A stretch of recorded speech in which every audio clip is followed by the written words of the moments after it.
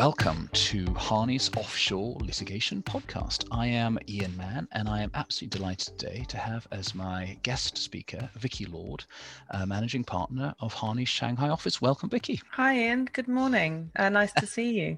Thank you for joining. This will be, I hope, a fascinating discussion to really look at some of the idiosyncrasies, perhaps, of working and operating in China, as you have done for many years, and how that interacts with the conduct of litigation elsewhere. In particular, I suppose for you, it's Cayman Islands BVI litigation, is it? Yeah, that's right. We're very fortunate to work with some fantastic clients here in mainland China in their offshore litigation. We do so through our Foreign Representative Office, which is a regulated entity by the Ministry of Justice. And as foreign lawyers practicing foreign law in China, we are ourselves all foreign representatives of that entity and regulated by the Ministry of Justice too. And it's interesting that in Shanghai, where we're based, there is a plethora of foreign law firms that are doing just the same as we do to the UK, US, and we work with our clients really to help them navigate offshore. But that also requires some interplay domestically here on the ground in the PRC. And quite often we'll have cross-border cases where there'll be matters in PRC court and matters going on, let's say, in the BVI or in Cayman. Absolutely, or international arbitrations. And I often think sort of Shanghai is a bit of a hidden gem, actually. I mean, in the roaring 1920s and 1930s, before the Second World War, Shanghai was the greatest city in Asia. And actually, Hong Kong was a sort of backwater. And then we had this period where it was the other way around. But I think, well, you've obviously chosen to live in Shanghai. I think it might very well be, certainly for disputes, the other way around these days. Yeah, I'd entirely agree. And it's a hugely international city with a lot going on, really fast paced and an exciting place to work and to live. I suppose the difference that the audience will be interested in is if you're working in Hong Kong or Singapore as an offshore lawyer, you have the backdrop of 150, 200 years of English common law history. So when you are meeting clients, taking proofs of evidence, serving documents, choosing governing law, you are speaking to a crowd that understands those concepts. What sort of environment, what sort of difficulties do you face in light of the fact that China has a different proud legal pedigree and history? I mean, for example, do you have freedom to choose your own governing law in a contract in the PRC? Yes, the civil law system in the PRC, as we understand it, and from our PRC council colleagues, parties are free to choose the governing law in a contract if it's a foreign-related transaction.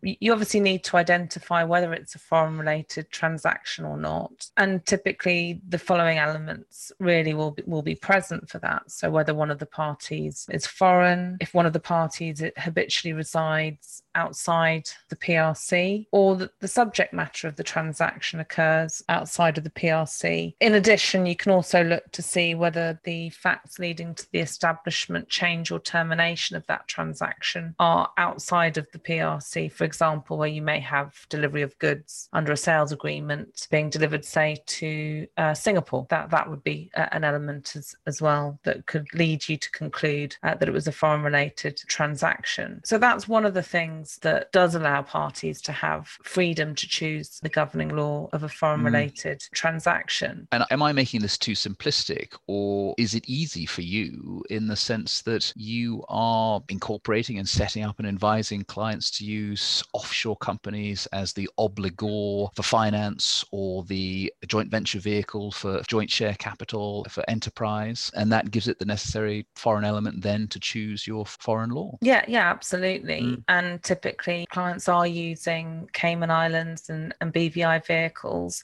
for that international business. So certainly from that perspective, it's relatively easy for us to identify where a transaction will be capable of being governed by a foreign law.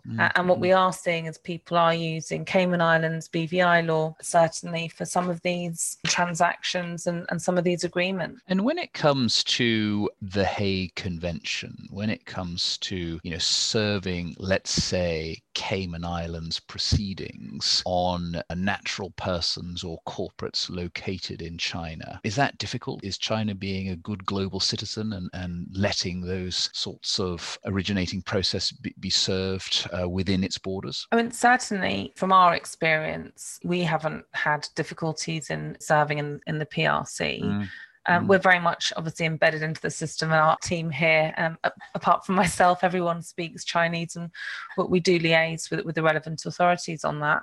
And what we find is that although China has objected to Article 10 of the Hague Service Convention with regard to service through postal channels, it does get on with allowing for service through the Hague Convention.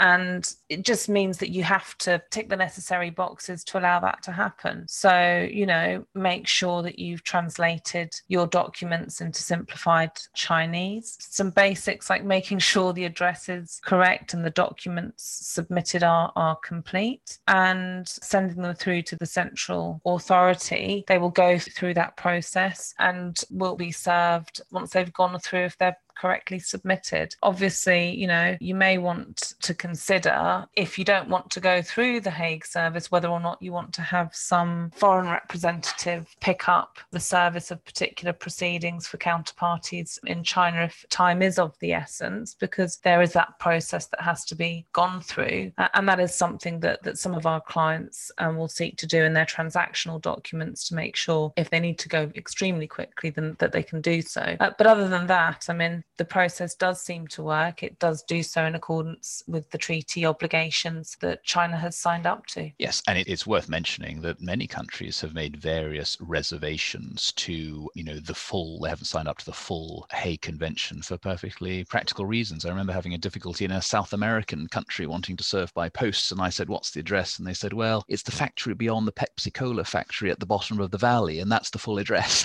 And I said, in that case, let's not use post. Maybe it'll be better to have some kind of in-hand service, for a process agent. And so those are quite legitimate reasons to not use the post. But I mean, before a judge, presumably in the offshore courts, you want to be proving to that judge that the service was truly, genuinely reliable and effective. So in-hand service, personal service or process service, got to be the way to go, hasn't it? Or ensuring that under Hague, you've crossed all the T's and dotted all the I's. Yes, and when it comes to enforcement, one of the big things that you'll find if you're trying to enforce a judgment, you may have the wonderful judgment to enforce, but if you haven't gone through that process at the beginning of making sure that you've effected service properly, it may be that you find that your judgment that you've spent so long obtaining isn't properly enforceable. That's Absolutely. Typically something we do see, and it can come as a surprise to clients that that's a really important thing to do, and that's what we make sure we do here at Harneys.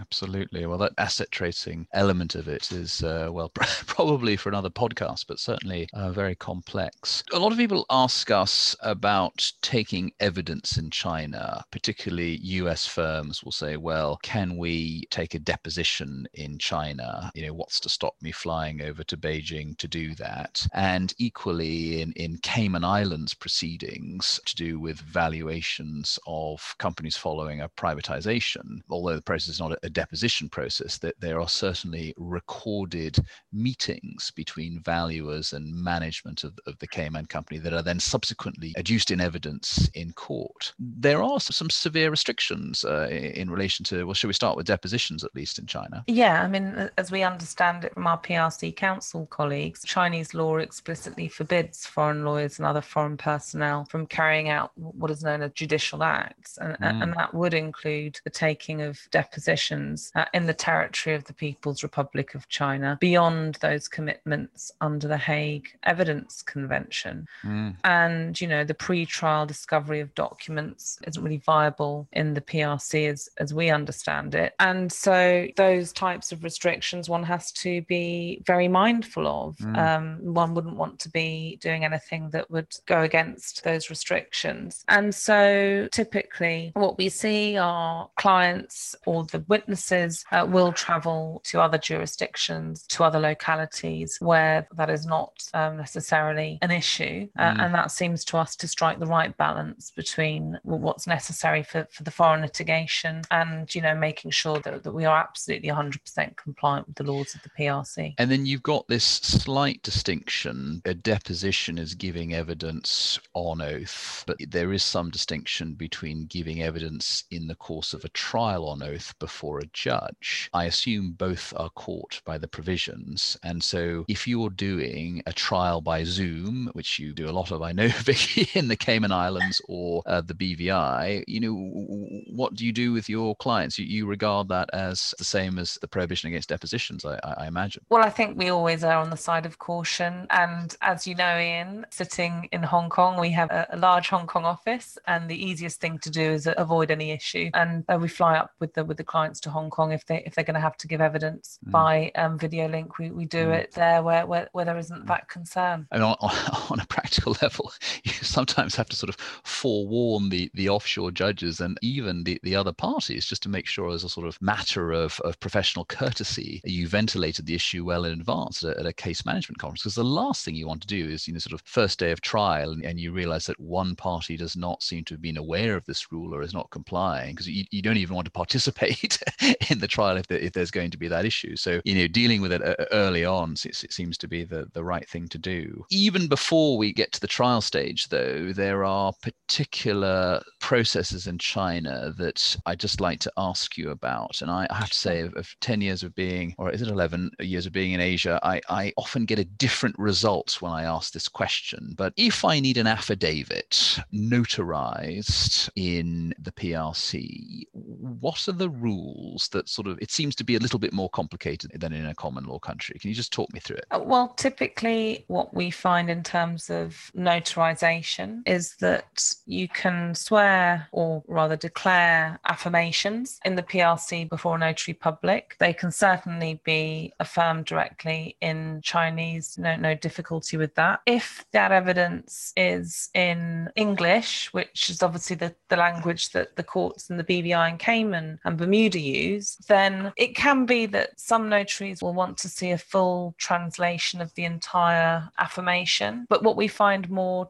frequently now as matters progress is that, provided that the person who is affirming it understands it, can confirm that they understand it in English, then you don't necessarily have to have the translation at the point of affirming it. But, there is a variety of different practices amongst different areas, different districts and different notaries. So best practice is to make sure you have that affirmation translated into Chinese at that point in time. I mean, is it fair to say, like many countries, there are sort of some regional variations? Yeah, absolutely. And in a country as large and diverse as China, that's probably unsurprising. So many countries have notary publics, and common law and civil law systems do it very differently. But, in our systems, we would never imagine that a notary had to verify the truth of the content of the statement. In fact, the notary has the authority by government to witness the fact of the affiant signing on the jurat of the affidavit. So there's a slightly different approach there. Yeah, absolutely. And certainly for civil law,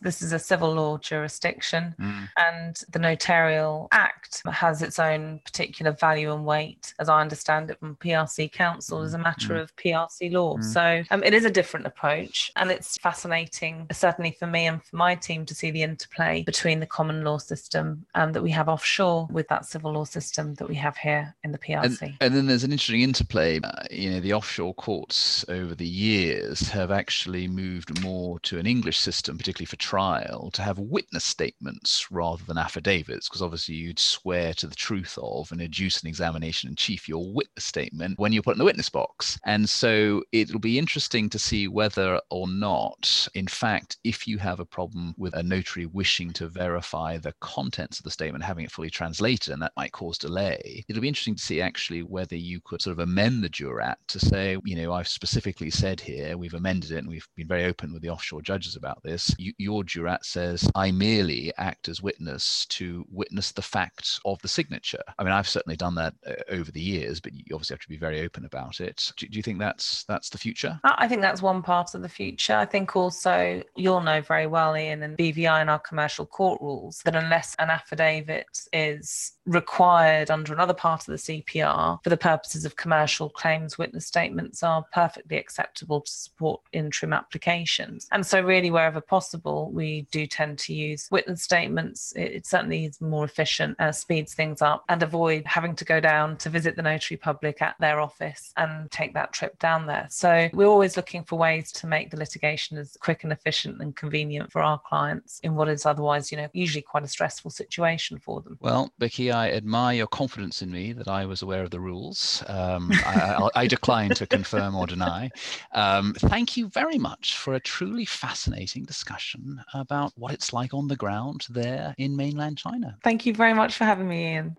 Thanks for listening to this month's episode. Be sure to subscribe to stay up to date on the latest episodes of Take 10. Thanks for joining.